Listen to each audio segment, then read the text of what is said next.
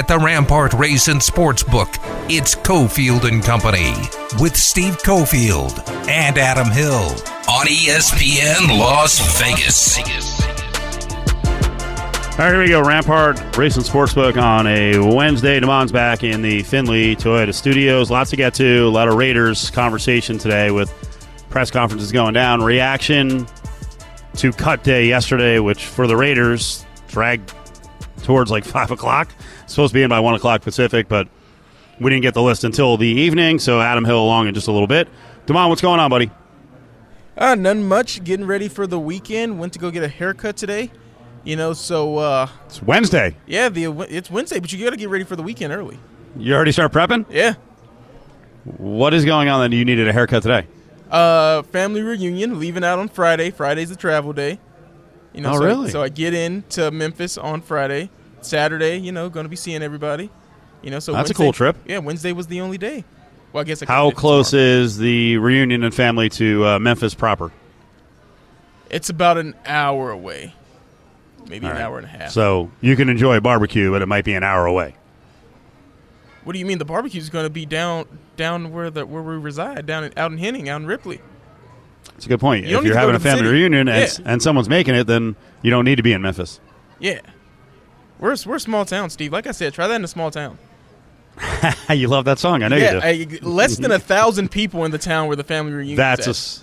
That's a small town, unlike Jason Aldean's Macon, as we found out, is not really a small town. Who was the guy we mentioned yesterday was kind of a fake, poor country guy?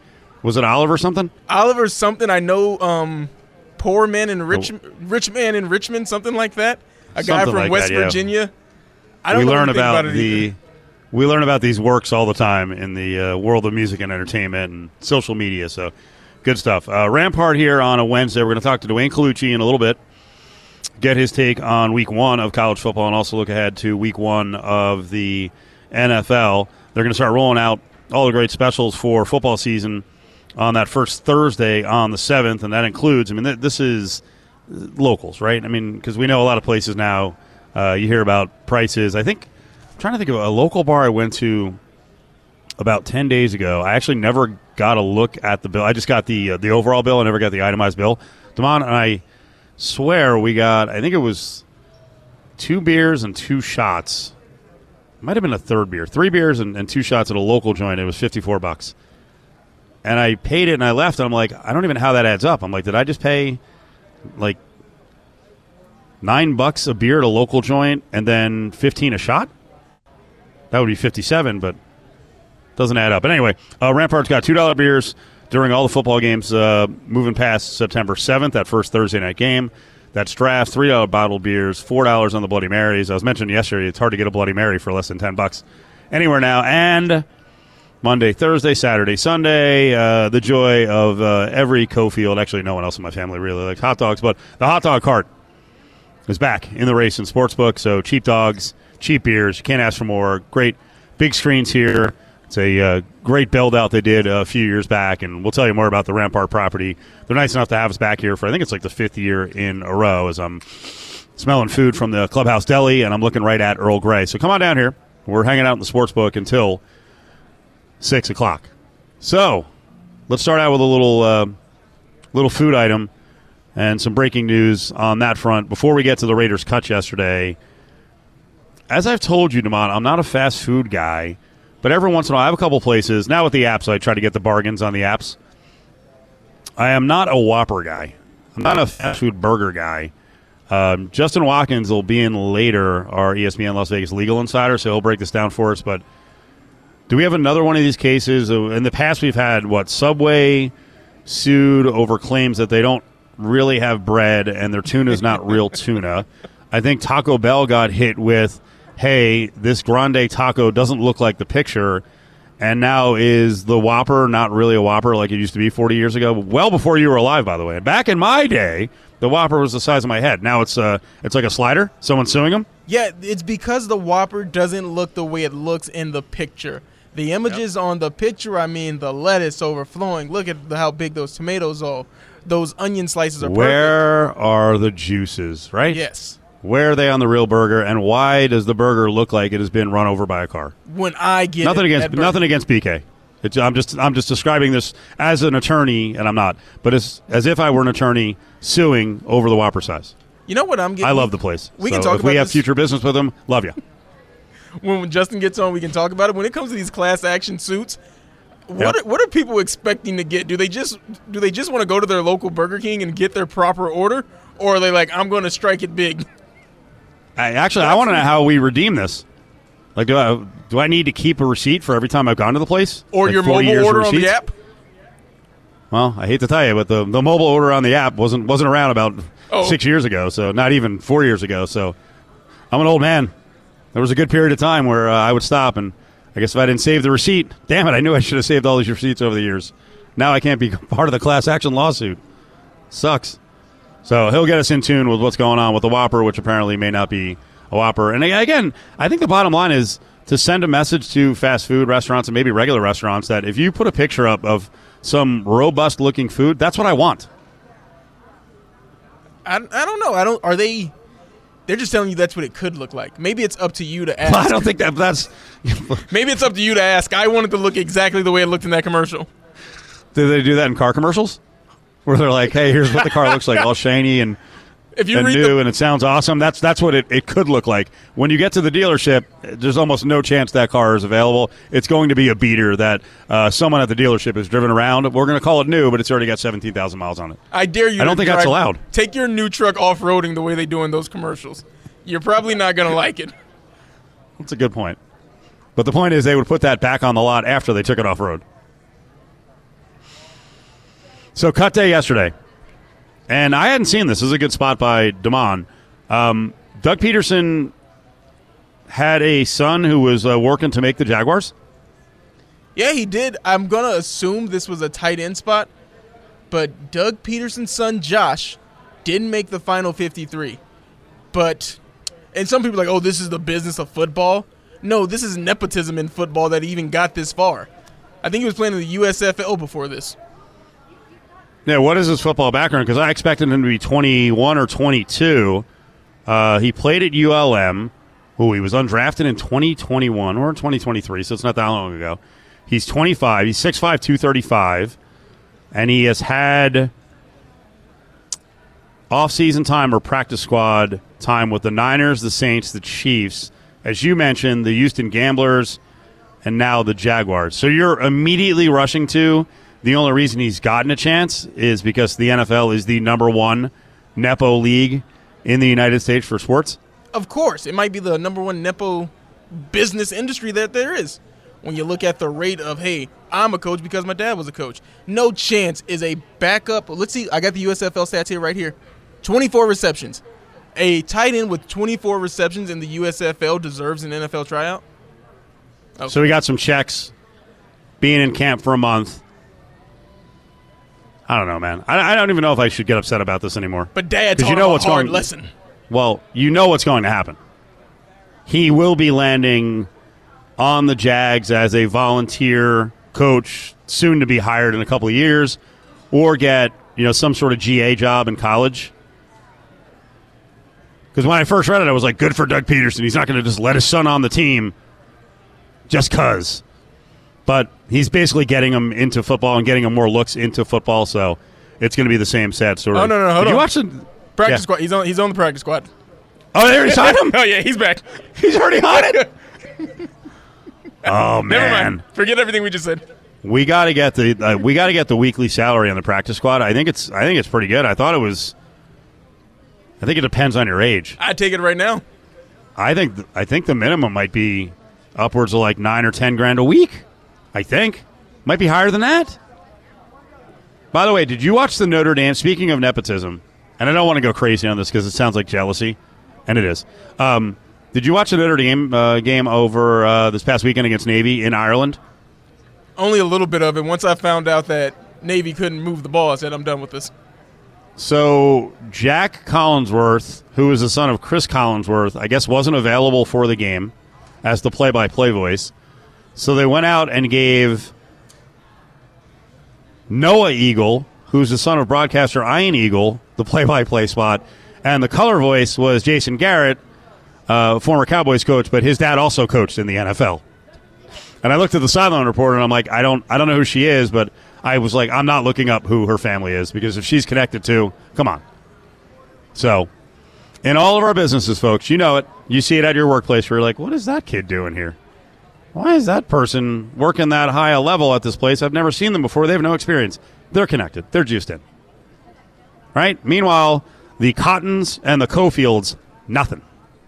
No juice, no connections, zippo. Did I speak out of turn about your family? No, you did not. Okay, there you go. My father's a high school teacher. So you're not going to fail here and then immediately go to, oh, man, I usually know all the radio stations around the country. I can't remember the Memphis sports radio station. No. Damn me. Yeah, no, Damn 929 ESPN isn't. Oh, there you go. I don't have a nice cushion spot there if it all fails here. Yes. Damon flops in Vegas and then has to suffer by being a full-time host in Memphis. And then flops there, and then there's some family member, in New York City, and then you're on WFAN. That's the way it works. But to the original point about Doug Peterson and the business of the NFL, you don't just get to make the team because you're the son of a coach. It is a rough day yesterday, and I don't want to mock on it because it's so freaking hard to make the NFL. The rosters are so small, and even when you play in these minor leagues, it doesn't mean you're going to get a chance playing out of the USFL or out of the XFL. It doesn't mean you're going to be guaranteed a chance to play at the highest level. And there are great, great college players who never make the NFL, or even worse, they get a cup of coffee, but they never really have a chance to make the league. And that includes guys who are drafted, third, fourth, fifth, sixth-round picks, and you're like, okay, I'm going to be with this team that drafted me. They invested in me. I'll be there for a couple of years.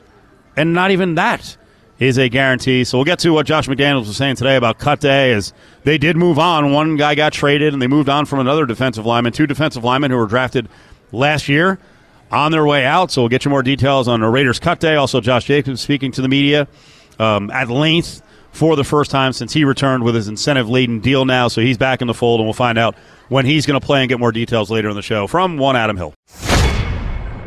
Now, back to the Rampart Race and Sportsbook. It's Cofield and Company on ESPN Las Vegas. Yep, set up in the sportsbook. Come on down. They got a $5 happy hour going on over at Jade and Hawthorne Grill at Rampart. That goes down at 4 o'clock until 6. So out on the patio, $5 happy hour. Select food and drinks starting at $5. So many specials here at the Rampart. So come on out, check out the show for a little bit. Get some bets down at the Rampart Race and Sportsbook. And we'll also tell you when you get here. We'll tell you a little later with Dwayne Colucci about some of the football season promotions beyond the food and drink specials. Damon's back in studio. We're going to catch up with Adam Hill in just a little bit. He's out there covering Raiders on the other side of town, as Josh Jacobs, I think, just got done speaking a little while ago. I know he was still talking about 245, so we'll get the update on that. And we did hear from Josh McDaniels this morning around 11 o'clock. The cut list, Damon, you were tracking it. We were tracking it in studio yesterday. We got access to it a little later in the day. I think it came across on the wire at like 4:58. Were you surprised, shocked by anyone who did go bye-bye from this long list that I put on our rundown? There's waived players, and then there are released players, and then there was one player who was put on the reserve injured list, the gigantic offensive lineman, who we actually got to know a little bit during the East-West Shrine game, Arkansas dude, who, of course, was on the other side of the ball from two of the UNLV coaches now. Barry Odom, the head coach, and Michael Scheer were both on the Arkansas staff, but Dalton Wagner's on the reserve injured list. He's an interesting project at 6'8", 320. Anyone who actually got released or waived surprise you? McClinton Curtis, the young lineman out of UT Chattanooga. He was someone that got released as a guard that I thought maybe he had a shot. Maybe it was more so that I was rooting for him than I thought he was actually going to make the team. But yeah, Duke Shelley from Minnesota, because he was one of those signings that Vikings fans were saying, you see it on the Twitter, hey, the Raiders are going to get a good player in this guy. This guy's a dog, Duke Shelley. Like, oh, man, we're going to miss him as Vikings fans. And for him not to make the team as the Raiders, and for him to have such an impact on the Vikings late down the stretch when he got a couple of games to start, that's surprising. But besides that, not really. I know Butler and Farrell, people want to talk about those guys, but from the get-go, even before training camp started, I didn't think that those two guys had a good shot, because the regime never sounded that confident in him. Even though we hear about Josh Jacobs, was he going to sign? When was he going to come back? If you ask McDaniels or Ziegler about him, they had nothing but great things to say about him. So you can tell when the organization likes guys. And I just think that Butler and Farrell, for whatever reason, those guys, it just wasn't clicking with this Raiders team. Well, someone like Farrell, because they moved him to the Kansas City Chiefs, which is interesting, in the division, and the Chiefs are kind of desperate for help with their situation with Chris Jones. On McClendon Curtis, Vincenzo over on Raider Nation Radio 920 was saying that he was out there at practice today, so it appears he's on the practice squad. So we got more details on some of the early entrants onto the practice squad. Well, that's you were saying? Well, no, that's a guy that, like I said, I was rooting for him, so I'm glad that he's got that practice squad spot because, a lot of times when the guys are released, a lot of the guys, they're just going to come back. But I do think that the players do take a little bit of pride making that 53. Also, I am surprised. Now that I'm looking at the list a little bit more, at the receiver list, I thought Philip Dorsett was going to be someone that flat out made the team. I heard that he's also a guy that's going to be back on the practice squad, but that's a veteran guy, played with McDaniels before that you thought, hey, he's going to make the team. When they sign him, hey, he knows McDaniels' system. He's going to be a lock to make the team. Keelan Cole Sr., he's got to get it together. This has been, I think, this is season number 2 for him of just still hanging around on the practice squad with the Raiders. That's a guy where I'm not saying try to latch on another team, but I don't think it's working out for him here with the Raiders. Let's listen to Josh McDaniels from just a few hours ago talking about tough decisions to make with the roster. I mean, we've talked a lot about this time of the year. They're tough decisions, and a lot of things go into them, a lot of discussions, a lot of people, are evaluating our team and, what would be best going forward and, just trying to look at everything from all sides and see if we can't put together the best group that we can. It gives us the best chance to compete every week. So I think it's still a fluid process. There's still some things that I would say are up in the air here relative to practice squad or, those kind of things. And but right now I think we've tried to put together the group that we feel, best about going forward. And, I'm sure there'll be some things that get tweaked here. Why does he seem exasperated? It's a hard question, man. Tough decisions. Is he worn out from all the – again, I'm not laughing at this because guys are losing their jobs, and he's right. There still is a lot to be answered because they're trying to slip guys through and then get them back. I know they lost one of the players that they wanted to keep, but he seemed like he was gassed there as he was talking about tough decisions. And it is a fluid process because there are guys on the practice squads all over the league who are of much value, and clubs want to stash guys there, kind of hide them. There might be some guys who could be in that role of number 54, 55, 56 that may be needed early in the season. Hell, Patriots yesterday dumped almost the entire quarterback room and most of the running back room. It's like, wait, what are you doing? Well, they're trying to play a numbers game, and that's happening all over the league. Here's McDaniels on what we were just talking about. We're talking about linemen from last year who were 4th and 5th round picks, and they trade Neil Farrell. They release Matt Butler. So his comments here on those two moves. I don't think we were trying to make a statement with that. I think it was we're just trying to have a fair, honest evaluation of where we're at and who's played the best, and what gives our team the best chance to win. Both players were competitive. Both players have improved, and anytime you trade, a player, especially when you do it in the division, you just got to, if that's what you think is best, then, you make the decision that you think is best for your team. Matthew is one of the few that I can confirm is back on the practice squad right now. So, we released him, but also, have a chance to continue working with him, which is great. And again, I think we just got to hold ourselves to that standard of whatever's best for the team. Those are the decisions we want to try to make, regardless of how they got here, what round it was, free agency, not free agency, whatever. We're just trying to do the best thing for the 2023 Raiders. There you go. So breaking news, that's 3.5 hours old. We were talking about Butler. He's back in the practice squad. The trackers out there also mention former Arizona receiver Antoine Wesley, practice squad. Devin Ross, a former New England wide receiver. We mentioned McClendon Curtis, little earlier, and then Matthew Butler as we will track this the rest of the day. I think I'm going to look at this as glass half full. It sucks for Alex Bars, but I do think he's going to latch on, and he may have already latched on with someone else. We'll continue watching the wire.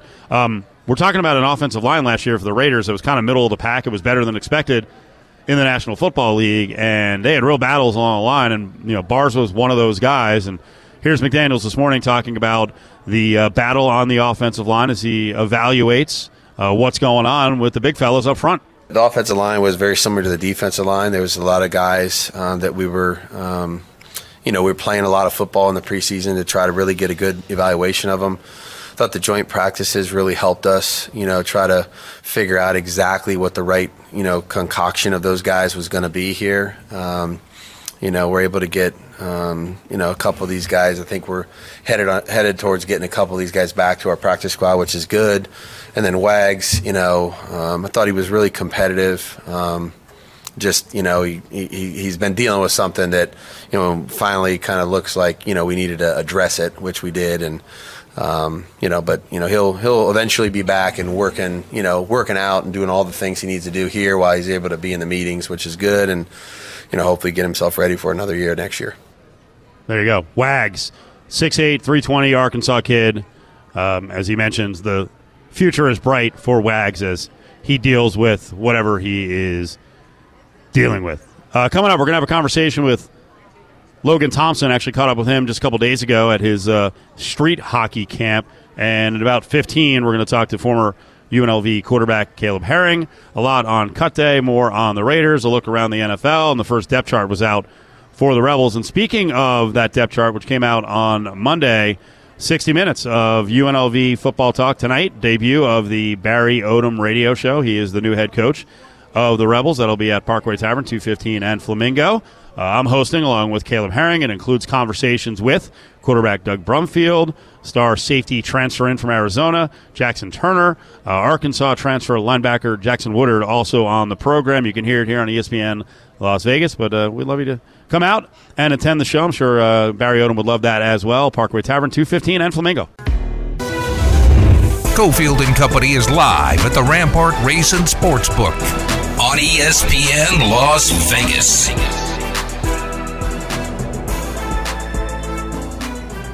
Rolling on here in Summerlin, it's Cofield, Damon as well, back in the Findlay Toyota Studios. We're set up in the sportsbook. Come on by, say hi. We got some goodies to give away, and always a good time here. Great locals joint, classy place, Rampart and Rampart Race and Sportsbook. The Raiders are great when it comes to the community, and we're going to see how the A's are going to do. I think they better hit a home run based on what they're bringing here and the kind of money they just got. VGK's really good along those lines as well, and the players, if you notice, when the players posted about the Stanley Cup, having it in their hometown, there was some crazy fun, but a lot of the Stanley Cup trips with the players were tied into some sort of charity, and I know Logan Thompson did that, and I had a chance to catch up with Logan just a couple days ago. He was out doing the Logan Thompson Street Hockey Camp down at Lorenzi Park in the city of Las Vegas, which I appreciate because I live pretty close around that neighborhood, and they've done a really good job at that park, and they've had other events there, and VGK was a big part of getting that street hockey courts built. So Logan Thompson was out there. It was really hot the other day, and I started off the conversation asking him, hey, what are you doing out here? This is not exactly hockey weather. It's sizzling right now. I've been telling, my agency, I just want to get more involved in the community. It was my first year in the NHL last year, so we were kind of working all year and able to kind of set up things like this, a ball hockey tournament with the kids. And as soon as I found out, I jumped right on the opportunity because this stuff's a lot of fun. And, it's fun playing with the kids, and I'm happy that I get to share this opportunity with them. Are you surprised how much buy-in there is from Vegas on hockey? We're new to the whole sport in the last, half dozen years. I think when I was here at the first ever dev camp when I was 18, I think I was a little surprised, but signing here 3 years ago, now Vegas is a hockey town, and no, I'm not surprised at all. Everyone wants to learn, and everyone's really excited about the game, and this game's growing really big out here. So what have you been doing since you won the Cup? A little bit of celebrating, a little bit of training. Now we're a couple weeks away, so I'm just back training every day, skating every day, and hoping to have a good season. When did you have your time with the Cup, and what did you do? I had it about early August, and it was went to the Children's Hospital and got to share with the kids out there. So that was a lot of fun, and really happy to bring it back and show them. And then the community rink I grew up in, my whole life, took it there for about 3 hours, and we weren't able to fit all the people and kids in. I wanted to see the line was just too long, but I was there for 3 hours and just got to share with my community, and ended with a little dinner with just family and friends. So what do you think of the offseason? You have to lose Riley Smith, but Barbie's back, and now you've got this dynamic duo in goal. I mean, this could be something really powerful to defend the Cup. Yeah, it's always unfortunate, seeing Smitty go, and you kind of fortunate that's part of the game. But having Barb's here, and me and Hilsey with our chemistry and our relationship, I'm excited to get back to work with him, and I'm excited for a nice, good, long, healthy season with him. All right, we can talk to Logan Thompson for 10 minutes, but he's got to get to the kids. Yeah, get to it. Absolutely, thank you. There he is. Hundreds of kids out there at that street hockey court. It's a really cool setup at Lorenzi Park. Try to get over there and check it out. That was Logan Thompson, who I didn't mention Aiden Hill. He did. But he and Aiden Hill are back.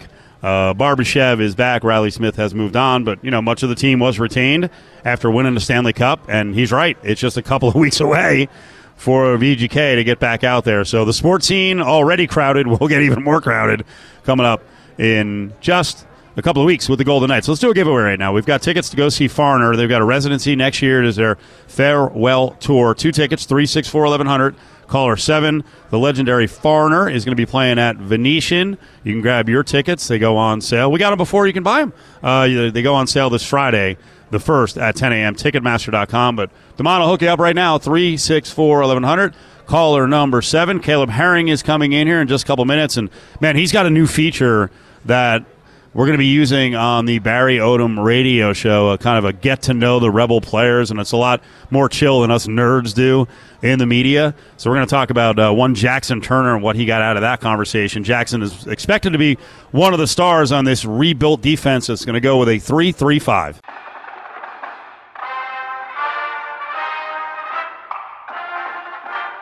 Former UNLV quarterback and current voice of the Rebels on radio, Caleb Herring is live right now on Cofield and Company.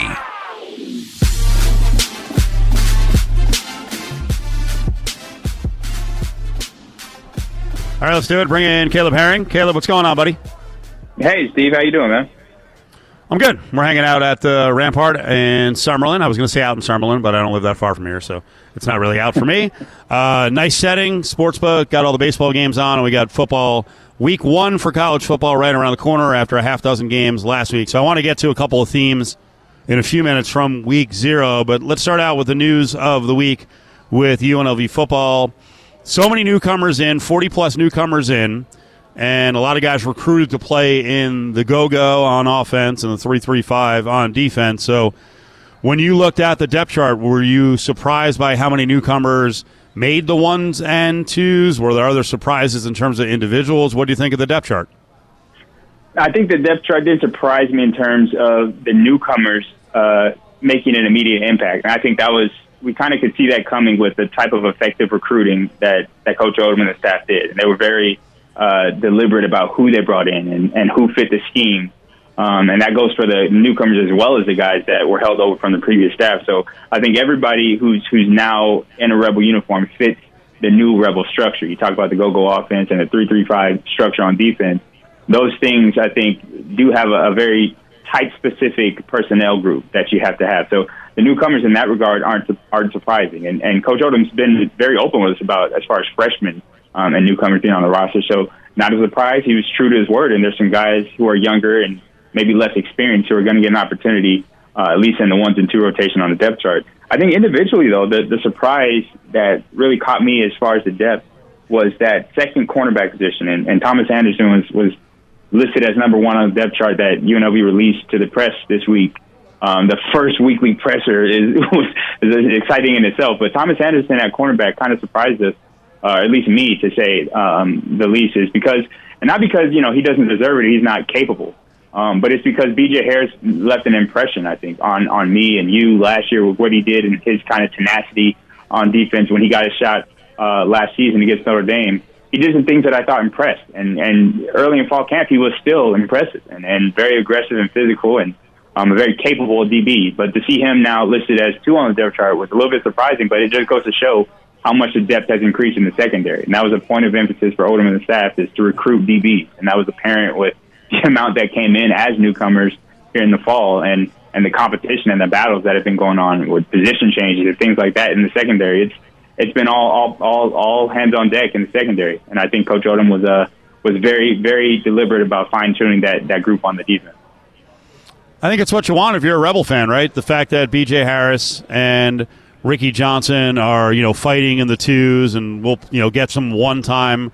That's a good thing that there's mega challenges, because you and I have talked about this many times, and UNLV fans know this. If you go back the last, couple of years, the defensive backfield at times, if it did get dinged up, then you had guys who struggled on the field at the 2s and 3s, and now you have a really deep room. I mean, hell, we were talking all camp about JoJo Claiborne, who's a former starter at Reno, who's, coming off a knee injury. It's like a 2-year recovery from the knee injury. He walked on. I think he's going to play at some point, but, he's in the 3s and 4s. I mean, that's a former starter at a good football program. Yeah, it just shows the turnaround. It may have been slow and steady, but if you look at the roster now compared to maybe 5 years ago, just looking at the secondary and even just the on-paper measurables, like everybody that's in the one group on the secondary right now is over 6 feet. And that's something that we hadn't seen from UNLV secondary. Me and Nick Murphy, our engineer for the games, we were both talking about it. Like, that's insane to see, the secondary that big at UNLV. And, again, there's things to prove on the field. And I know I said height, but B.J. Harris is probably one of the smaller guys. He plays just as big as the rest of the guys.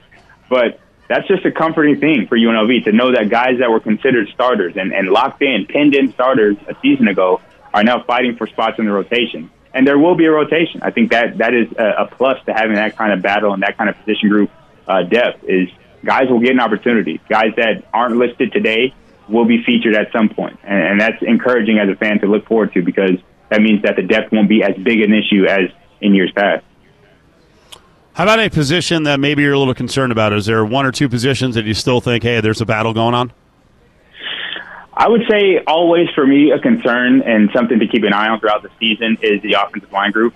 I think it's the most important group on any football team. You can't hide an offensive line that's struggling, and that includes if an injury takes place. You can have a capable guy in the back as a backup, but that unit is always something every coach will keep a close eye on. And as a quarterback, like I said, I'm definitely highly concerned with who's going to be protecting the quarterback and establishing the run game. That's probably the position group that should always have some extra concerns, especially if depth was an issue coming into the fall. I know they've done some things to creatively solve that issue, but as the season rolls on, you're still going to want to monitor that situation very closely. The secondary is I think, sewed up pretty tightly. The running back position, just because I'm concerned, and not concerned, that's not the right word for it, but I'm curious to see what the rotation looks like with the go-go offense. And we've talked about how unique it is and the fact that the running back position is very much versatile. There's a lot of depth and rotations involved in that. So it's going to be interesting to see how that manifests itself throughout the season, how the depth shakes out once the lights are on, and who's really trusted to make decisions or be out there on the field and protect the ball. So those two, I would say, would be the ones that I'm keeping an eye on for changes. Every other position group, I think, has improved a lot compared to the team we saw at the end of last season. The depth on the defensive line, the depth at linebacker, the depth in the secondary, the wide receiver group, I think, minus a key contributor on Kyle Williams last year, has still found playmakers and guys who are kind of resurging their career, like Zyle Griffin, to add to the depth in that position. I think the tight end group actually got a boost with recruiting and the freshmen and transfers and Shelton Zion making his return and his improvement. I think every other position group has made improvements. The offensive line is one that I think I would still have a little bit of concerns on and pause to say that they're solid right now. Coming up after Cofield and Company every Wednesday will be the Barry Odom radio show. It's at one spot this year. It's going to be at Parkway Tavern at 2:15 and Flamingo. We'll have a series of conversations on the show beyond what we talk about with the coach. And one of them is one of your new features that'll play on the pregame show on Saturdays, and it's Under the Helmet, get to know a Rebels football player. A little bit different than maybe the traditional interviews. So tell people about the the focus here, and you talked to Jackson Turner, and I think he had some pretty good stories, at least about his background and in terms of getting into football, right? Yeah, I'm definitely excited to introduce that feature. It's something that I've always, even from my time as a player, thought was an important aspect of any really entertainment industry, which sports is that. College football now has given the opportunity for players now to have more visibility. And I think football, whether you realize or not, gets so little visibility. Outside of the quarterback, not a lot of people are in front of cameras. You don't know a lot about a lot of these guys. They play under a helmet. You don't see their face. You probably wouldn't recognize a football player if you walk past them on the street. But I think there's an opportunity to get to know the guys that are playing every Saturday, that are putting it on the line for the pride of UNLV. And Jackson Turner is one of those guys, new to the program, so definitely some unfamiliarity there with the Rebel fans. And I think he was more than happy to participate in this segment, which is going to be great. When fans get to listen to the full thing, I'm going to be excited about it. But just hearing these guys and what they go through and kind of their personal feelings and getting to know them, I think helps fans appreciate and support them to a lot of degrees even more, because you know who you're cheering for. It's not just a jersey number. There's a person. There's with feelings, emotions, experiences, laughter, joy, pain, all those things that go into it. I think you get a peek, just a small peek, a sample of what it's like to be one of these Rebel players. And I'm excited for this feature, and hopefully this season the fans get to appreciate it as well. 6 o'clock start tonight for the Barry Odom radio show. I was intrigued by the basketball conversation because, it's funny. I listened to Doug Brumfield talk about his basketball background and then transition that, and Doug's the quarterback for UNLV, and transition that into playing at the school gym, right? And he was mentioning a lot of the dudes who were good players on the football team. And I'm sure you guys played a lot of hoops. I know you did in high school, but I'm sure you guys had a competitive group that played hoops when you played football at UNLV. And he shouted out a bunch of the defensive backs. And I think at the time maybe he didn't have Jackson Turner on the team yet because Jackson was transferring in. But he had mentioned like Seneca McKee and then guys like Jonathan Baldwin. It sounded like Jackson Turner actually had a really good basketball background in terms of AAU, and he had played with a bunch of dudes who went on to play pretty high-level college basketball. He must be a good basketball player. Yeah, he's got to be. And I know where he came from the same area of town, and I know that school, the school he went to in high school, Rancho Verde High School, had a pretty solid basketball program for some years back in the day. So the fact that he was there and made an impact, and again, with travel ball and the kind of exposure you get these days with the different talent levels, and some of the names he rattled off, some Rebels he sprinkled in there as well on the basketball team. Yeah. That he played against. He played against some high-level competition, and you don't get to play against high-level competition unless you compete at a high level. So that speaks volumes to that. And there's a lot of athletes that are two-sport athletes growing up, and they still carry some of those skills. And even in the case of Jackson Turner, I think there's some skill sets that we talked about the defensive side of basketball, and then there's some things that translate for sure from playing basketball to playing DB. I think some of the shadowing techniques and things like that, the skill set that you need and the skills you develop playing basketball kind of go hand in hand with playing DB at a high level. So, yeah, for him, I'm definitely juiced to see him play. I mean, maybe we got to schedule a tournament in the offseason for some of these guys to put it on display. That could be another thing we work on. All right, we got to talk about one of the big college football notes of the week, and it just came down in the last 4 or 5 days. Caleb Herring is with us, one of the voices of UNLV football, a host of the Barry Odom radio show. He does the podcast with me, the UNLV All Access podcast, and, of course, led the Rebels to their last bowl game. Arizona State self-imposed a bowl ban, and they did it at the very last minute before the season. So take me into a team's psyche when they're told at the last minute, the carrot that you play for, a bowl game, is gone. And the thing I feel bad about, Jaden Rashada, he's getting paid NIL money, but the freshman quarterback, you think they ran that by him before they had this whole deal? And the other one is Lee Fountaino from UNLV, the center transfer there, and now here's another year he can't go to a bowl game. Yeah, I think there was, 50 players, whether transfers or recruits that came to the ASU program, something like that are now in that situation, that came on during the time where the university was being investigated, not really knowing what was going to happen. That uncertainty, at least one thing was for certain, that they would have a chance to play football and play for something. It's already kind of dwindled. The prize of going to a bowl game is already kind of tainted with these Power 5 programs because you're playing for the playoff. That's like the ultimate prize. And you're already at a deficit playing for a bowl game. But if you got guys that are still fired up about the potential of that, about the potential of winning the conference and going to a bowl game and representing their families on the main stage in postseason football in college, that to me is still a good thing to have, that energy. And you're talking about week 0, week 1, where guys, that nervous energy is building up around the country for the excitement of what could happen this season and the potential to do just that and make it the bowl season play. And then to tell them just before they're about to take the field, essentially, that that's not going to be a reality for them. They're seniors, that maybe this is their last chance to get that goal, to get that bowl championship under their belt and to experience that. It's gone for them. There's guys that came into the program with the expectation that they'd, for whatever reason, be able to represent on that stage with all eyes on them. They won't have that now. It's devastating, I think, for the players, more importantly, the university deciding to do that. And in this way, you penalize a bunch of guys that had nothing to do with the infraction. These guys came in as student athletes, really not privy to all the rules and the ins and outs that were violated by the previous staff, and now they're paying the price for it. And that's the part of it that's devastating to me. Obviously, ASU has to pay a penalty. They violated some major infractions and did it blatantly, regardless of warnings to stop and cease. So these kinds of things really devastate me on behalf of those players who are supposed to be excited and fired up about a new football season. Now it's tainted by the mistakes of the past. And whether or not the university thinks it's right, I think the players suffer in this case, and you hate to see that. By the way, one thought from week 0 in the conference, San Jose State didn't win. They got kind of boat race, but they did cover the spread, and you and I both thought, hey, this is going to be a pretty dangerous offensive team. And you noticed the guy we talked about a few years ago, who I thought was way too versatile to be just sitting there backup quarterback, Nick Nash, was a dude who backed up Nick Starkel and got some time. Well, Nick Nash, now at receiver full-time, had 3 touchdowns. That would be a sleeper for a breakout player in the Mountain West Conference. I 100% agree. And the athleticism when he played quarterback was dangerous. When he came in backup role after being injured to the starter a couple years back, we saw flashes of like, this guy is an explosive athlete. Now, what San Jose State was able to do was turn his explosion into impact at a different position to make room for Chevron Cordero to be the starter. And he also put on display, even in a loss to USC, some athleticism that was scary. And UNLV saw that firsthand against him last season. So the combination of those two with their athleticism and the big plays that they're able to make, obviously the smarts are there as a former quarterback, the understanding coverage and things like that, that does probably help him in his new role as a wide receiver. But the athleticism that they put on display, even in a big loss to USC, number 6, I think, in the nation, USC, mind you, they were able to put up a pretty hefty amount of points. And like you said, 3 touchdowns for Nash. That was an impressive outing. And something I think they were privy to because they were excited about it when he made the switch to receiver to just get him on the field with that kind of playmaking ability.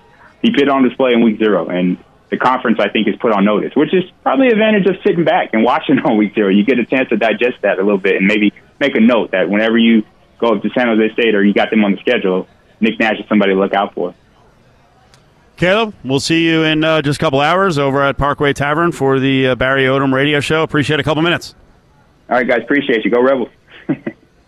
There you go. Caleb Herring, former Rebel quarterback. And again, the Odom show is going to be at Parkway Tavern, 215 and Flamingo. Cool specials over there. $2 on the Miller Lights. And we'll have special guest interviews as well with Jackson Woodard, Doug Brumfield, and the aforementioned Jackson Turner. I was making the point earlier, Damon, about how deep the roster is with the Rebels. I knew that they were going to have to get the roster down a little bit at the end of camp. I just shouted out JoJo Claiborne, who was in from Reno.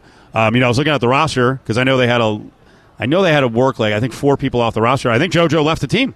Ooh. So that was a guy who was a starter a couple years ago for Nevada. The team is so freaking deep at UNLV, especially at that defensive back position where I think the number is still 21. That I think JoJo moved on. We got the 4 o'clock hour on the way. Justin Watkins, ESPN Las Vegas legal insider, is up in less than 5.